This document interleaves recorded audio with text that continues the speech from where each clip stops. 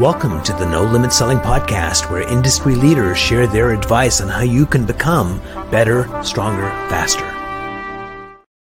Hey everyone, welcome to another episode of the No Limit Selling Podcast. And today I am really super excited because we have the world's fastest hypnotist, and he is so good that, hold on, I'm not sure why I want to give this to you, Sean, but I'm not sure what you're doing. Don't look into his eyes, whatever you do. No, Sean was actually my teacher as well, because my background, as you may know, is neuro-linguistic programming, and they have a certain Ericksonian hypnosis, which is long and arduous. And I thought, there's got to be a better way. And certainly the language patterns of Milton are great, but the speed of induction, Sean was doing phenomenal work. And it was like a game changer for me and my career. Sean, welcome to the program. Thank you very much, Mark. Very happy to be here. So I think the first question to ask really is, what's your definition of hypnosis? Oh, boy. Okay, my definition of hypnosis is very simple. And it's basically a usually relaxed state that when human beings enter it, they are more accepting of suggestions that would be good for them. So that's my very basic definition of hypnosis. Now there are many different ways that there are different theories about hypnosis. You have the state theory and the non-state theory and the transactional theory, and then those all get very deep. But basically, a hypnotist hypnotizes you, puts you in a trance state, and in that trance state, you are more willing to accept suggestions that will be good for you. And so then you can make changes in your life. So that's kind of my simple explanation of hypnosis. Which is a good definition. And so I'll give you my definition from a lay person's point of view, and then we'll kind of dig into what you said. Sure. There is a state of awareness, and there's another state going on underneath that we're unaware of. And what hypnosis to me is quietening that aware mind for a little while. So it's still there, but it quietens it down so you can access more of those deeper places. And so your thoughts on my definition, because it's similar to yours, but it's well, your definition kind of reminds me of self-hypnosis, which is a very useful thing, right? So what I've used it for is I'll put myself into self-hypnosis, and it kind of quiets the conscious mind. And when I go into this trance, I go in with the thought of, I'm going to come up with 3 ideas for marketing my business or something like that. And then you go into hypnosis for however long you've decided to go. And when you come out, when you opened your eyes, you have some pretty cool ideas. Now, some of them are going to be pretty wacky, but they should be wacky, because that can be good. Wacky ideas equals one game-changing idea. And if you try and stay in your lane and have sensible ideas, then you'll probably wait a long time for a good one. Yeah, I think you're right. So going back to your definition, you were very particular in your articulation of it, and it was like you're susceptible to positive suggestions that are good for you. And A, how would you know that they're positive? And B, how would you know they're good for you? And when someone's in that state, how can they filter through those? Because my thought would be that they're open to suggestions, and if there's one that's super negative, they're going to basically say, I don't want to do that. Right. But do they have a sense of this is good for me? So go deeper into that, please. Yeah, well, they certainly do. And if their suggestion violated one of their core values, it would just be automatically rejected. And generally, before we do the session, we've talked through exactly what suggestions the client would like to receive. And so we don't surprise them during the session. We give them suggestions that they've already agreed, yes, that would be a good idea. And it just works so much better in hypnosis. I mean, I can talk to somebody all day about the importance of drinking plenty of water, and they agree with me wholeheartedly, but they don't do it. But when they're in that trance and I suggest that water is really good and they like it, and it just, quenches their thirst and it cleanses their body, sounds like a very good idea, just because they're open to suggestions, more open to suggestions when they're in trance. So you said something really important, which was that conversation before we go into the session of therapy or hypnosis, that we have a good conversation about what they want to accomplish and what might be good. And so you get closer to what they want, because my experience has been is oftentimes people have a sense of what they want. Mm-hmm. When you have that conversation, Sean, with them, is you help them realize that's not what I want. This is what I want. And that conversation creates clarity for them. And of course, you as a practitioner, it really helps you out because you know exactly what needs doing. Right. Yeah. And sometimes the thing that they actually want comes out during the session. It's just they have this epiphany during the session that this is the way I'm going to do it. And you can force that too. You can tell them, well, I'm going to give you, I don't know, I'm going to give you 30 seconds of silence. And during that period of time, I want you to let your subconscious mind wander and come up with some unique ways that you might also, do some things that would help you achieve your goal. And then let them go for a while, and they can come up with some really good ideas. So let's talk about time. You could have a kid who's 14 and it's a month away from summer break. That month can seem an awfully long time. Yeah. And so your best guess for the average person, or you could think of someone specifically that you worked with, that if you were talking to them in just a regular conversation and you said, take 30 seconds to think about this, and then you had them in trance, and then you asked them to think for 30 seconds, do you think their perception of that 30 seconds in trance is different than what it would have been if they were just having a conversation? Like, is there any time distortion or not? Right. Interesting question. There is often time distortion. And this you probably heard me say this before. Sometimes hypnotists will use time distortion to prove to the client that he or she was in hypnosis.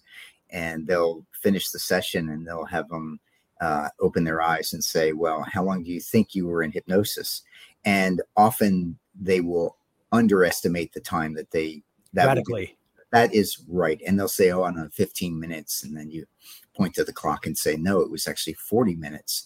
And that shows that you were in trance because there's this normal time distortion. And that's the time distortion that you see with most clients. However, some of them, you ask them how long they've been in trance, and they say, oh, I think I've been in trance about 2 hours. And then you say, well, no, look at the clock, and you see that it was only 40 minutes. So this is the time distortion. So they'll play this however they want, just to try and show them. Then if they say, how long do you think you were in trance? And the client says 41 minutes. They'll look at the clock and go, you know what? That proves you were in trance because you were in exactly 41 minutes. And people in hypnosis have excellent timing. It's funny. Now, as you know, I have different ways to prove to the client that they were in trance. But let's get back to the 30 seconds. Often, when they come out of trance, you tell them 30 seconds. If you told them the signal when they feel they're at 30 seconds, often they can be very, very accurate. And we also teach that when we teach them how to do self-hypnosis. We have them practice going into trance for 30 seconds and then coming out. And it's funny. Sometimes they are very, very close to the 30 seconds that you tell them to go for. Nice. We're going to take a break for a sponsor. We'll be right back. All right. If you're ready to let go of anxiety, let go of uncertainty, let go of doubt, Mindset Boosters gives you the ability to decide how you act and feel in any situation. Ready to take charge of your mindset? Go to mindsetboosters.com. So our mindset and how we perceive the world often becomes reality. And if we're looking the world's out to get us, we're going to find people and situations that sometimes are perfectly benign, but the way we see them, it looks like absolutely 100%. So it's a self-fulfilling prophecy. Yeah. Why do you think that happens?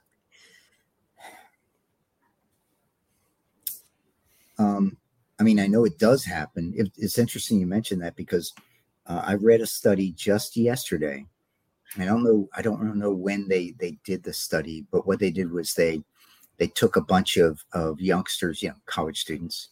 It's all about college sophomores, right?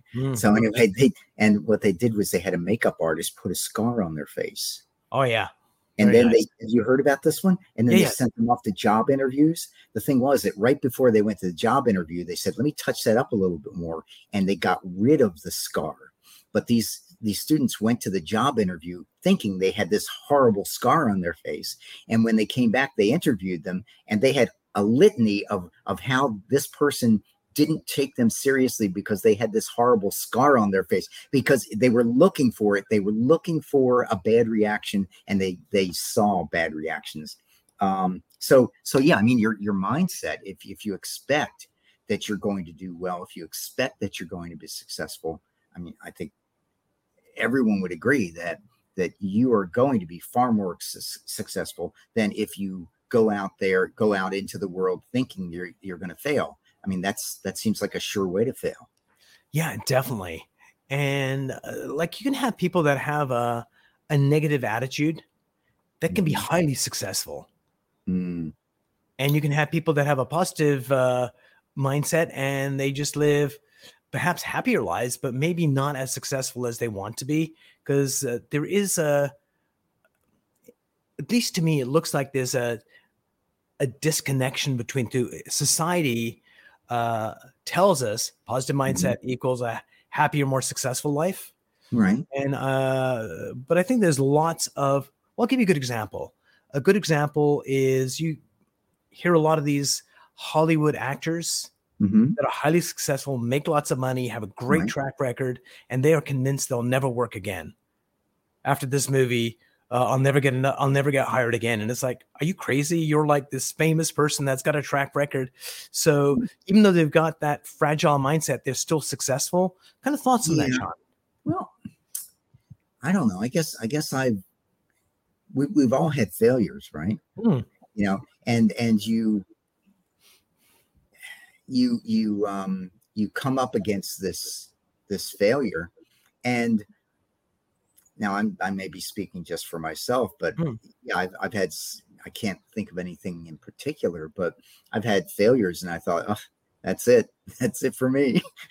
I guess I'm going to have to find something else to do, but I was wrong, but geez, I don't know. I mean, when I meet negative people, I don't consider that to be a negative person. I think that's just somebody who something happened and they go, oh, I'm finished, and they're not. So yeah, because I do see negative people. I've encountered negative people who are truly, truly negative and only saw the bad. And I don't remember them as being particularly successful. I mean, positive, you can have a positive person and a negative person be involved in the same situation. And of course, they're both going to come away from it with a different point of view, as to was it a good thing? Was it a bad thing? But I don't know. So let me throw another data point out there and kind of get your thoughts on it. Yeah. You see, you've got two people we've got this magical test, and we go, okay, these two people have a positive attitude in life. And they have a failure that happens, and one person sees that failure and label it a certain way, make meaning out of that failure. Right. And the other person makes a different meaning out of it. It's like that Sean guy said, you failed. I'm going to show him, and just go out and set the world on fire. And the other person could go, oh, maybe I'll do something else. Maybe this isn't right for me. Like both the positive, not beating themselves up. So maybe that's the articulation. Okay. I see what you mean. Yeah. And of course I have seen those people that come up against failure and say, well, I'll show them. I will, it sort of galvanizes them and makes them drive forward even harder. And yeah, good for them. And yes, they do tend to be more successful. Yeah. It's interesting. And then the person says, oh, well, I guess that's it for me. Now, if they truly believe that is it, because even when I say that, I know it's not, but I'll say it, that's it for me. But then after a couple of days of licking your wounds, you go, well, all right, well, what can I do to fix this? And then go on. Yeah. Or it could be, hey, I'm not meant to be an opera singer. I'm going to go open up a rock and roll band. And it's like a positive mindset would allow people to go, not this, I'm going to try something else. And they just off they go. Truly someone that's down on themselves, then basically spiral down. So let's kind of move on to, well, this is, I'm sure a lot of people are wondering, some people are more susceptible to hypnosis than others. Right. Is there a way to understand why that happens? Like, why are some people more susceptible and other people just are more open to that or susceptible to it? Okay, well, I've done a lot of research on this, and the reason why is because when I'm out, giving a demonstration or a performance, I don't want to fail. I don't like to fail. So I've done a lot of research into what makes people more highly hypnotizable. And some of the things I found are that the women tend to be more highly hypnotizable than men, not by a lot, but a little bit. And I back up a little bit. Most research will suggest that 20% of the population are good, deep hypnotic subjects, 20%. The rest of us, the other 80% is just, they fall somewhere. Some are okay, some are not so okay, but 20% are really, really good hypnotic subjects. So, so things I look for: women slightly better than men. Ethnicity comes into it. People with their heritage from the Indian subcontinent, India, Pakistan, Bangladesh, tend to be more highly hypnotizable than Northern Europeans. And it doesn't mean that Northern Europeans aren't good, because some of them are really wonderful. But in general, and I don't know if this is genetic or if it's cultural, but for whatever reason, people from that region of the world tend to be more highly hypnotizable than Northern Europeans. The younger they are, the more highly hypnotizable they are. So I think most researchers agree that the most hypnotizable age is about 12, like right before puberty. Interesting. Now, but if you're a good subject at 12, when you're 82, you're still going to be a pretty good subject, but maybe not as good as you were when you were 12. Country people are more highly hypnotizable than city people. City people tend to be a little bit more cynical, a little bit more cautious. And so the country people tend to be better. What else? If someone has an interest in new age type stuff, they tend to be more highly hypnotizable than someone predisposed to it. Yeah. So it's anyway. So there are things that make people more highly hypnotizable, but at the end of the day, 20% are going to be really great, and the rest of them are going to fall somewhere in the gray area. So typically, there's a bell curve, and is there another 20% or 2% at the other end that are absolutely really difficult to go into a trance? Yeah, that's true. It's what percentage would you say that would be? I would say, and I'm not sure because I've concentrated on the highs rather than the lows, but I would say it's probably about 5 or 10% that are extremely difficult to hypnotize if you can do it at all. So here's my hypothesis on what you just said a little while ago, based in neuroscience. People that are new agey people and people from India, Pakistan, those kinds of areas, meditation of some form is just part of their day-to-day activity. And it just perhaps that's what allows them to be more open to it or more susceptible, is because they kind of just like do that kind of stuff anyway. It's not a foreign thing for them to be in that state. Of course, it's not. And for women versus men, generally, I find women tend to be more open than men. Men tend to be more guarded, and maybe there's that. But yes, women score a lot higher in agreeableness. Yeah, and that certainly plays into it. So here's one. I'm not sure if there's any science to it or any makes even sense asking the question. I wonder if there's a correlation between attractiveness and susceptibility. Mhm. Because attractiveness would give, one would think, have an impact on self-confidence. Mhm. And if I'm not sure if they're related in this, or it's just doesn't make a difference. Interesting. And this is attractiveness of the subject, not the attractiveness of the hypnotist. Otherwise, I'd be awesome. Oh my God. So I don't know. I've never looked. Well, okay. This is kind of funny because one of the things when I'm doing a demonstration to encourage people to play, I'll say things like, the more intelligent someone is, generally the more highly hypnotizable they are. That's actually a lie. Yeah. It's not true. There is no correlation. A useful lie. It's a useful lie, right? But I have on a couple of occasions, just for fun, said, and I find that the more attractive people you go into trance so much easier. Is that your dating strategy? I love it. No. I've been married for a long time. I know, 38 years. but I have said that just for fun, and but no, I'm not aware of any studies on attractiveness of the subject. And well, it might make the hypnotist want to do their best with an attractive person, but I haven't read anything on that. So here's the thing. One of the things that, when I was in your class, you talked about is hypnosis is a cooperation between the hypnotist and the subject. Mm-hmm. And there was no better demonstration. At least this is the way I saw it, but I'd like a better explanation for it. Mm-hmm. So if I have a really, what was the name of the script that you gave? The Dave Ellman induction. I can be on stage in front of a class and say, could I have a volunteer, please?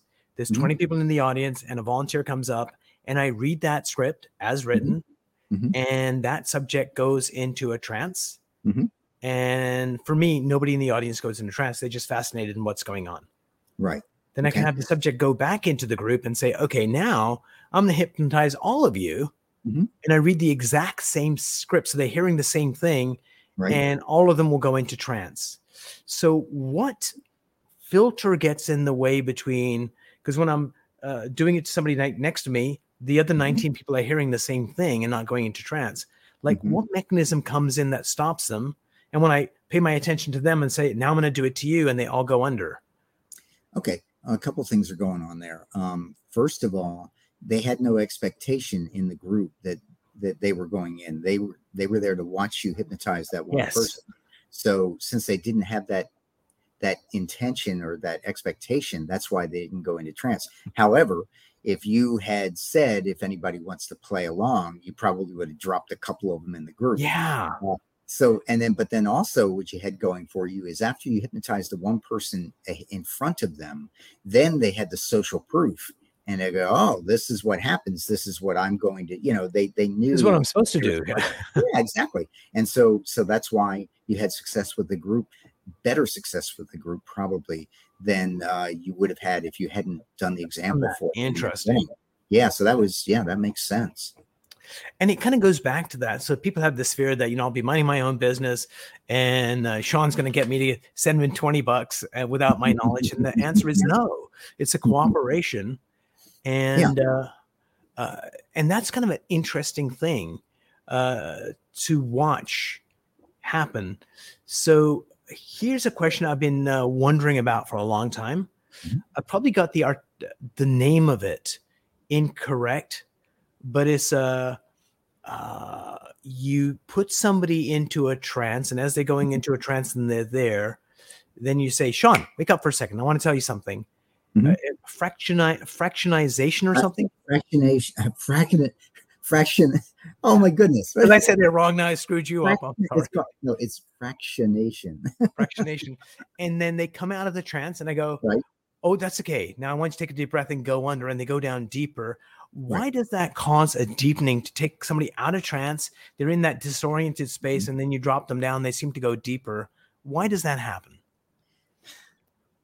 I don't think I know why it happens. I mean, but you observed it, right? Yeah. Hippolyte Bernheim back in the 1800s wrote about it in Suggestive Therapeutics. And he wrote that when he saw a patient, they might go into a light trance. And then the next week when he saw them, they go in deeper, and the next week deeper. And that was what Dave Ellman's induction was based on. You know, you got Ellman going, okay, so every week they go deeper. What if you had them in every day? Or what if you had them in every hour? Or what if you just did it several times in a row? Would the same thing happen? And the same fractionation does happen. People who have been hypnotized before are easier to hypnotize.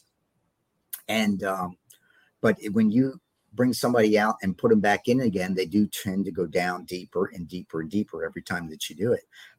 But why that works, that's a good question. I've never thought about that. Why it works. It just does work. So here's my theory on it. You've noticed I'm full of theories. But,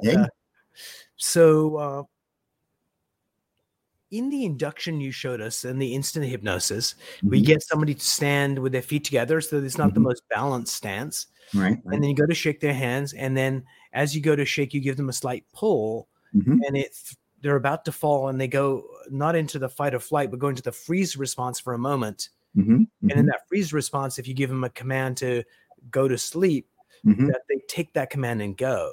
Yes. And I think when they're in trance, and rather than I'm going to count to 3, Sean, and you're going to feel fantastic, rather than bring them up slowly, right, I go, Sean, wake up for a second. And you snap out that you're almost in that fight or flight freeze response.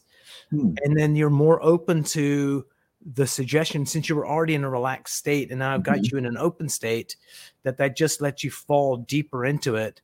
And it's the similar concept. Okay. All right. That's an interesting idea. Now, you know that you don't have to like, hey, Sean, wake up. You don't have to do that. You can just have them. It's so much fun. What's a better way? Right. Bring them up. Yeah, right. But, you know, it's interesting because that's something that I do not do. I do not generally bring them. There's only one case when I ever bring somebody out of trance quickly, and that's when I'm doing the headache cure.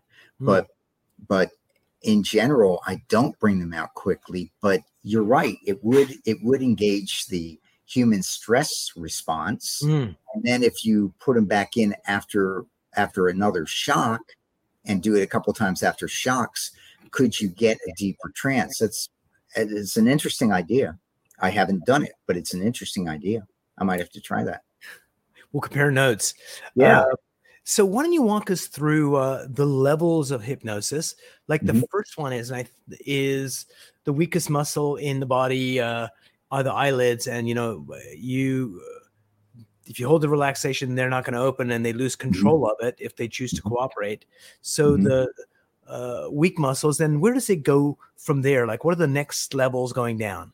Okay, well, there are several different scales. The one you're talking about is, I think the one you're talking about is the Aaron scale, and it goes from 1 to 6, with 1 being the lightest trance and 6 being the deepest trance. So the first one is catalepsy of a group of small muscles, like we test with the eyelids.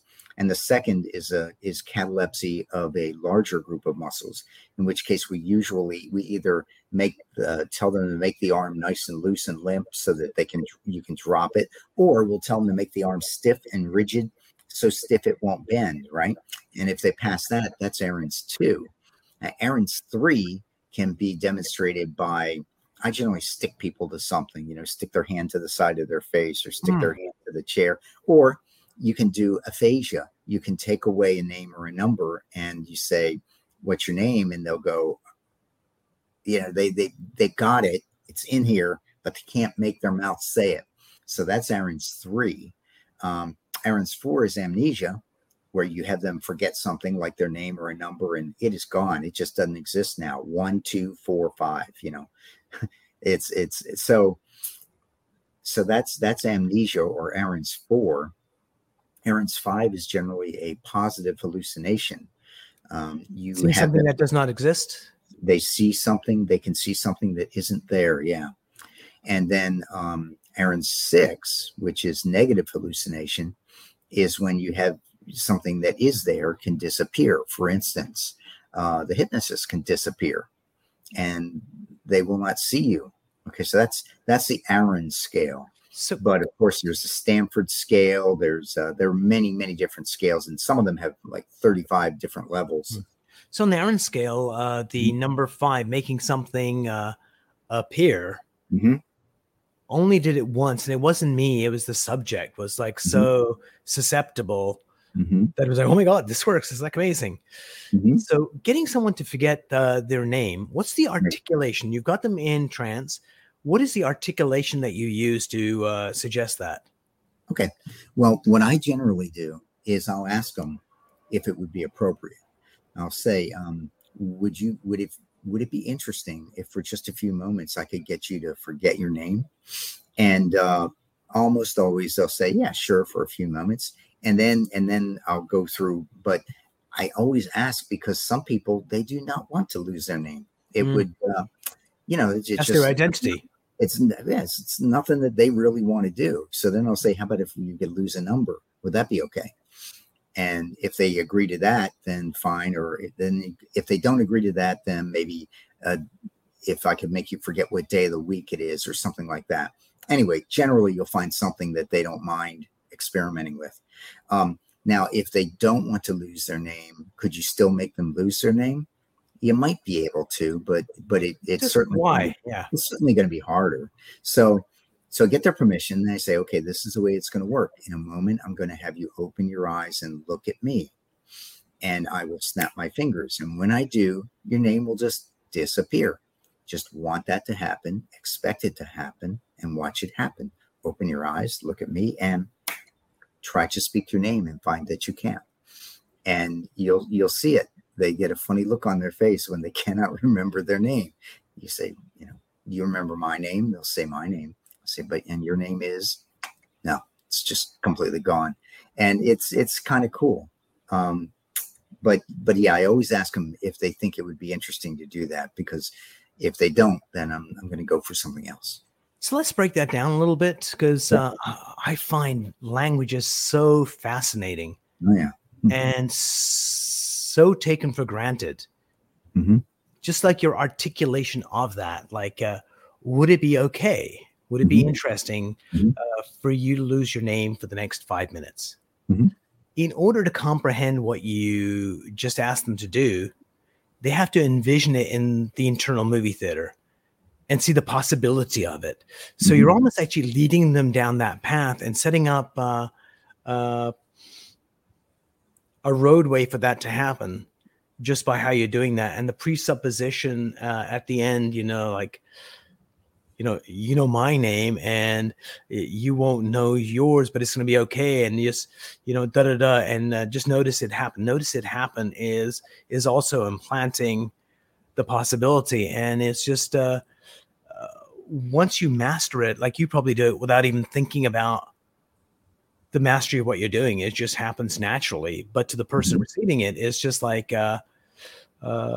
life-changing. It's like, wow.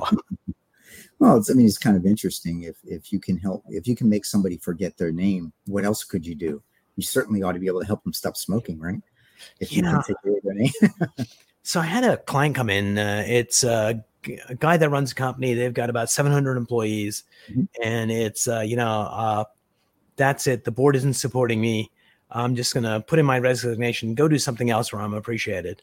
I said, okay, well, can we go explore that? And I put this gentleman in a trance with his happy cooperation. And when he's in trance, it's like, I have no idea how many board members are troublesome. There's 3 board members that just aren't getting or not wanting to get what you want to do. Get the first person, have them sit in the chair in front of you and have a conversation and figure out what's the issue that's really going on. And when you have it, just lift up your finger. And sure enough, in about a minute and a half, they lift up their finger. I got it. Let's get the second board member in and the third. And as this person comes out of trance, and it's like, so how's the session? He goes, oh my God, it was my fault. What I need to do with number 1 is this, and number 2 needs this, number 3 needs this. And the very next day was the board meeting, hence our session. And he won the board over to his new initiative he wasn't able to do. And it comes back to we have the answers within us, Mm.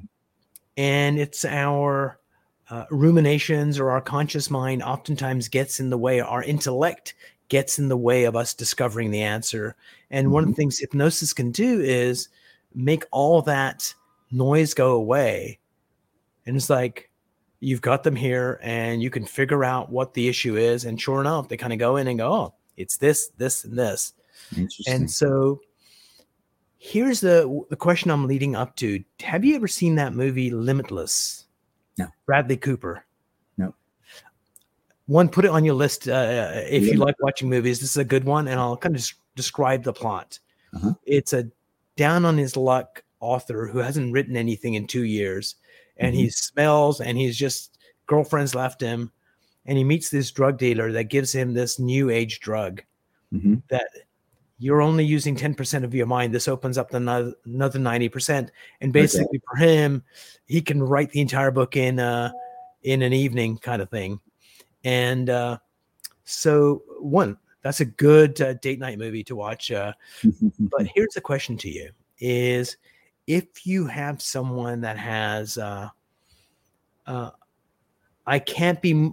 want to be really successful, but internally at a deep level, I can't be more successful than my father, because that would be disrespecting him.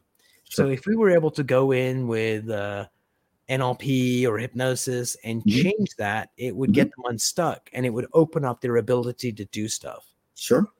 So is there a way, let me take one step back so I can ask it more effectively, that if I was in a Taekwondo clinic and I could go, here are the 7 mistakes most people make in Taekwondo when they've got a black belt, like they've passed the test, but they kind of suck at it.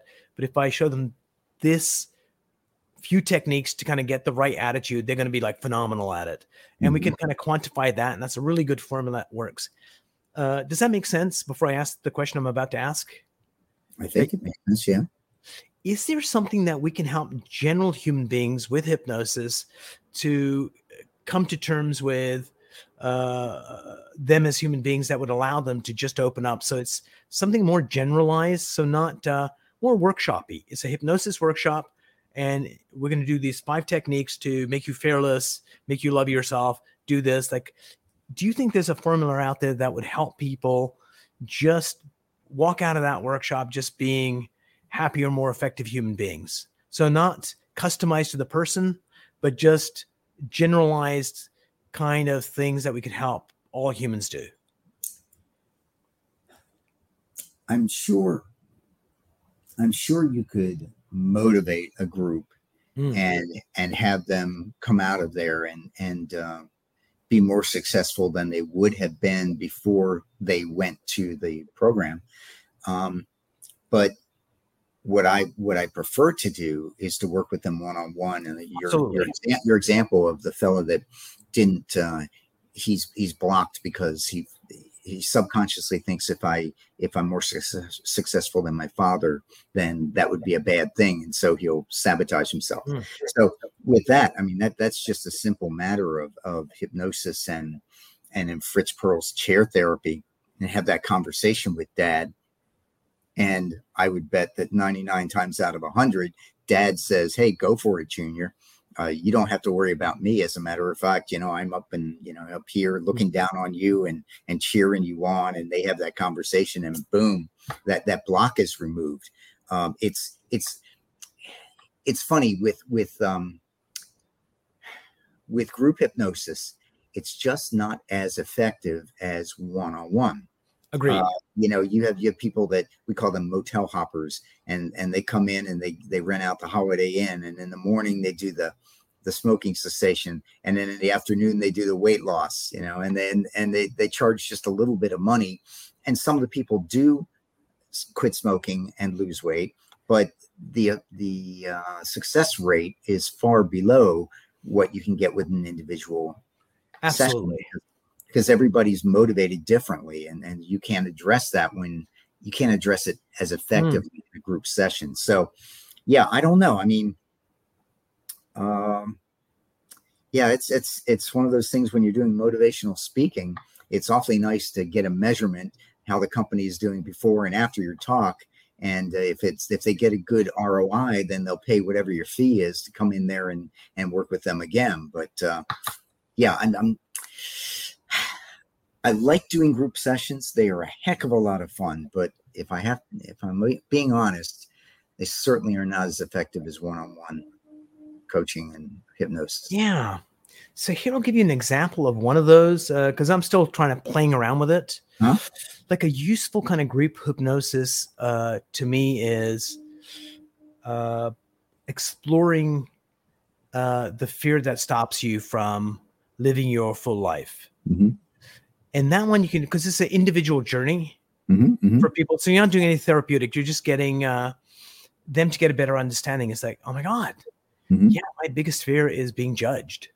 And they really get a good sense of that. And they come out of that saying, oh, I know what it is. For me, it's judgment, or someone else need to be liked, which is similar but different. And so something like that's quite useful, knowing what your fear is. Because once you know it, you can go figure out how you want to sort it out, which could be go see Sean, or it could be I'm going to take a long walk.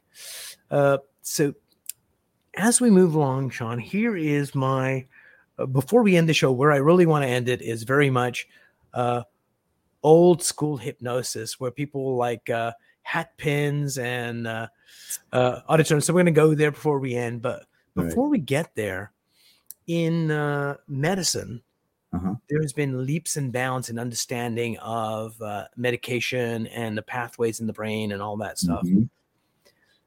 Have there been advances in hypnosis, or is this a human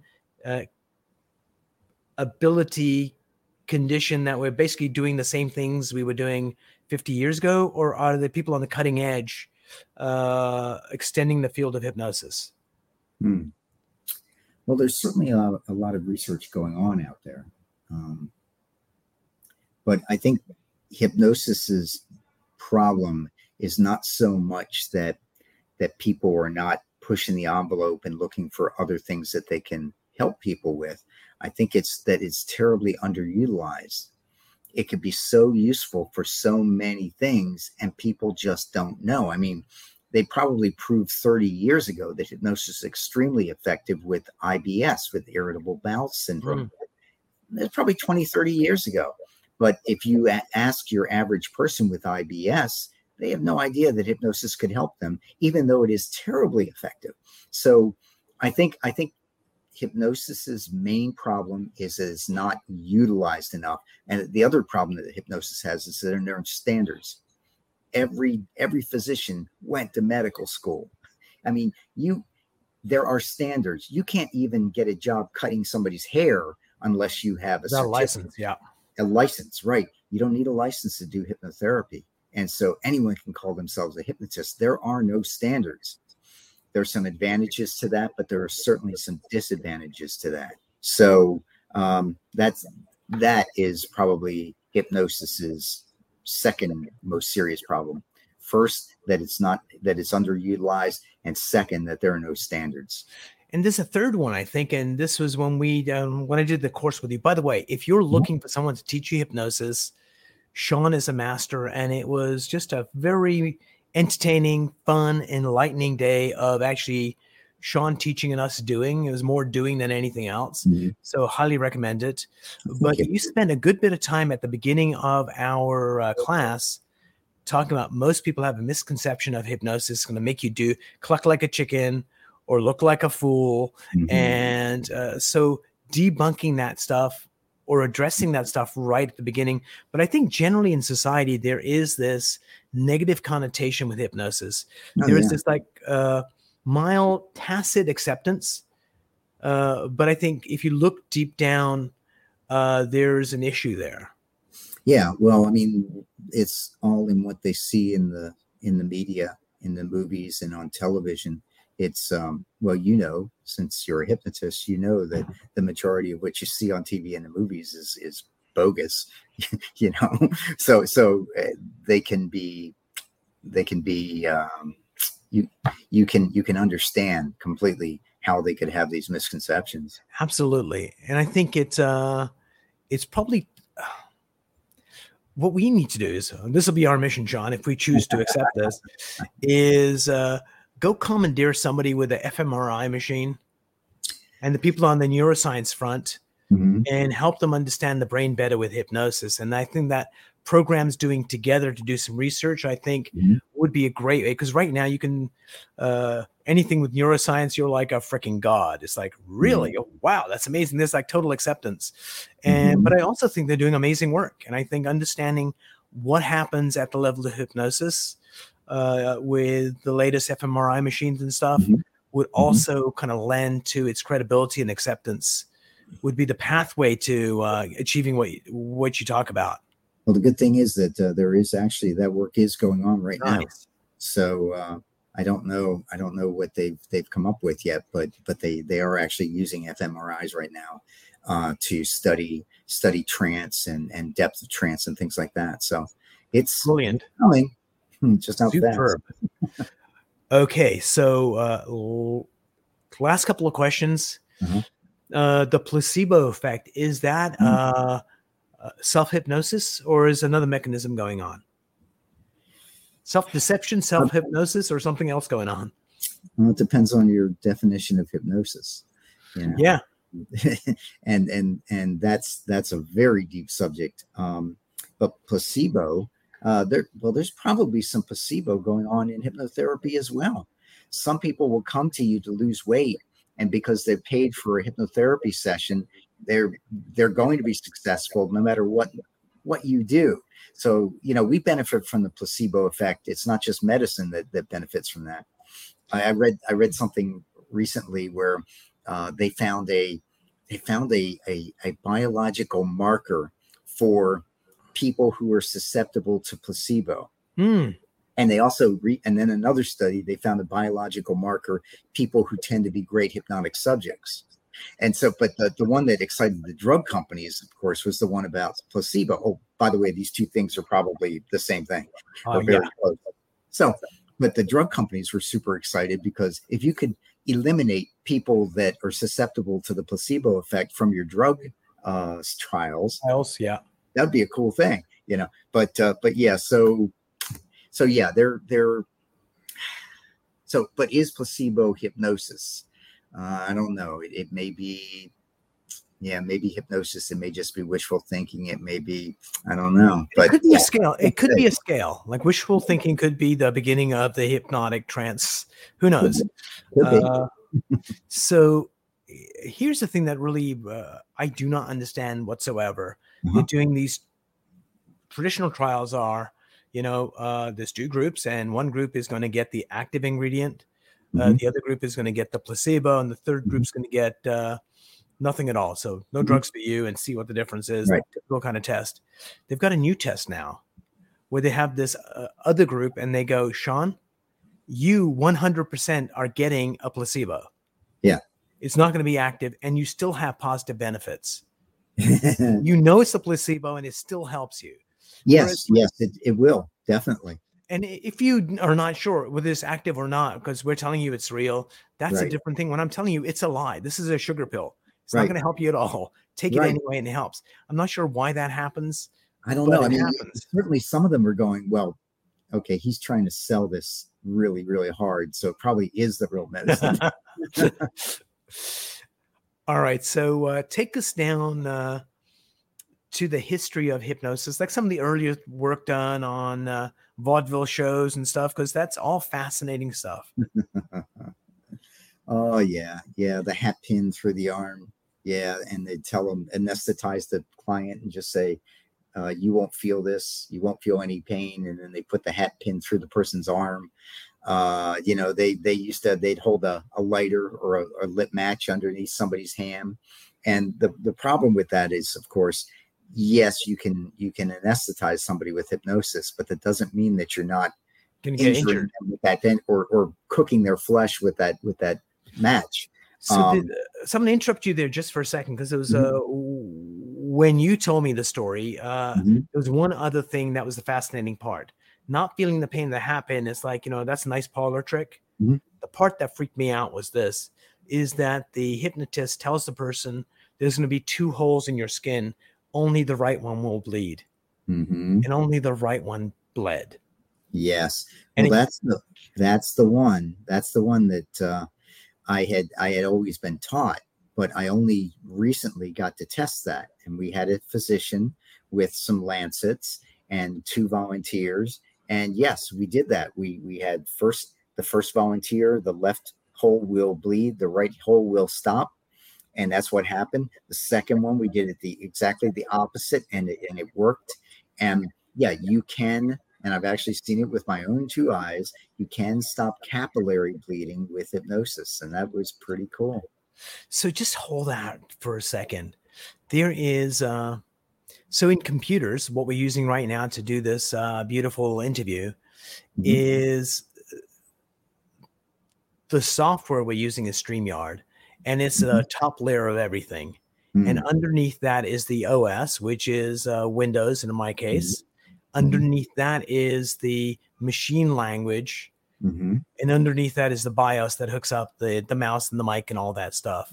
So interesting things are happening at the machine level to control this magical thing. And we're just using the higher level that makes it easy for me to click the mouse and see you. Right. I think the same thing is true for human beings, is that there is a really powerful underlying operating system that we have the ability to go into a capillary and say, I don't want you to bleed, and I want you to bleed over there.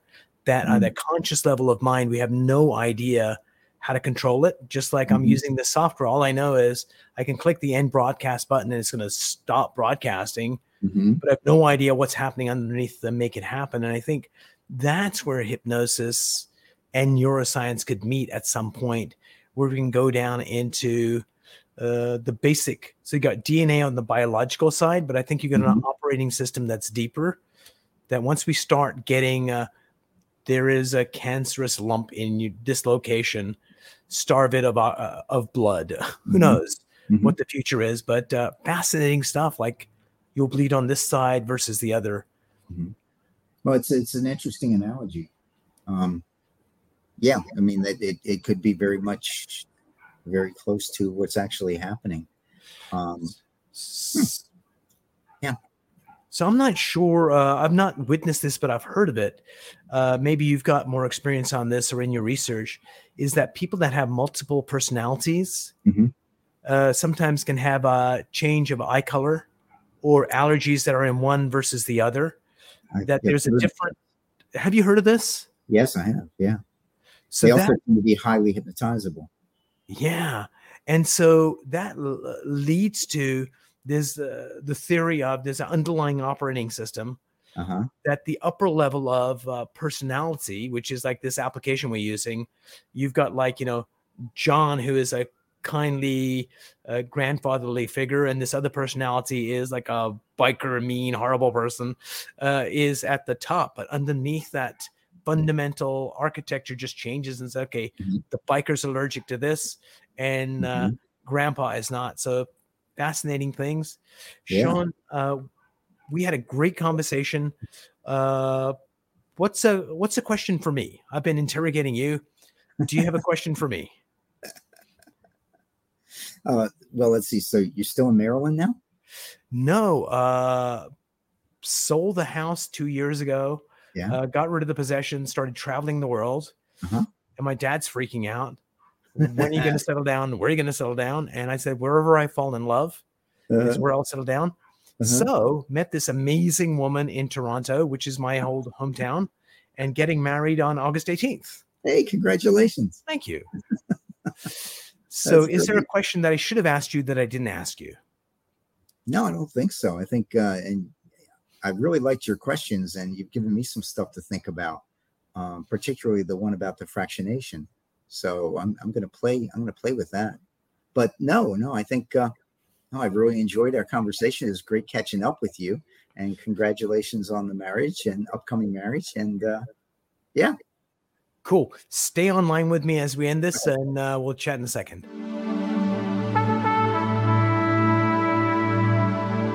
If you enjoyed this episode, please go to iTunes and leave a 5-star rating. And if you're looking for more tools, go to my website at nolimitselling.com. I've got a free mind training course there that's going to teach you some insights from the world of neuro-linguistic programming, and that is the fastest way to get better results.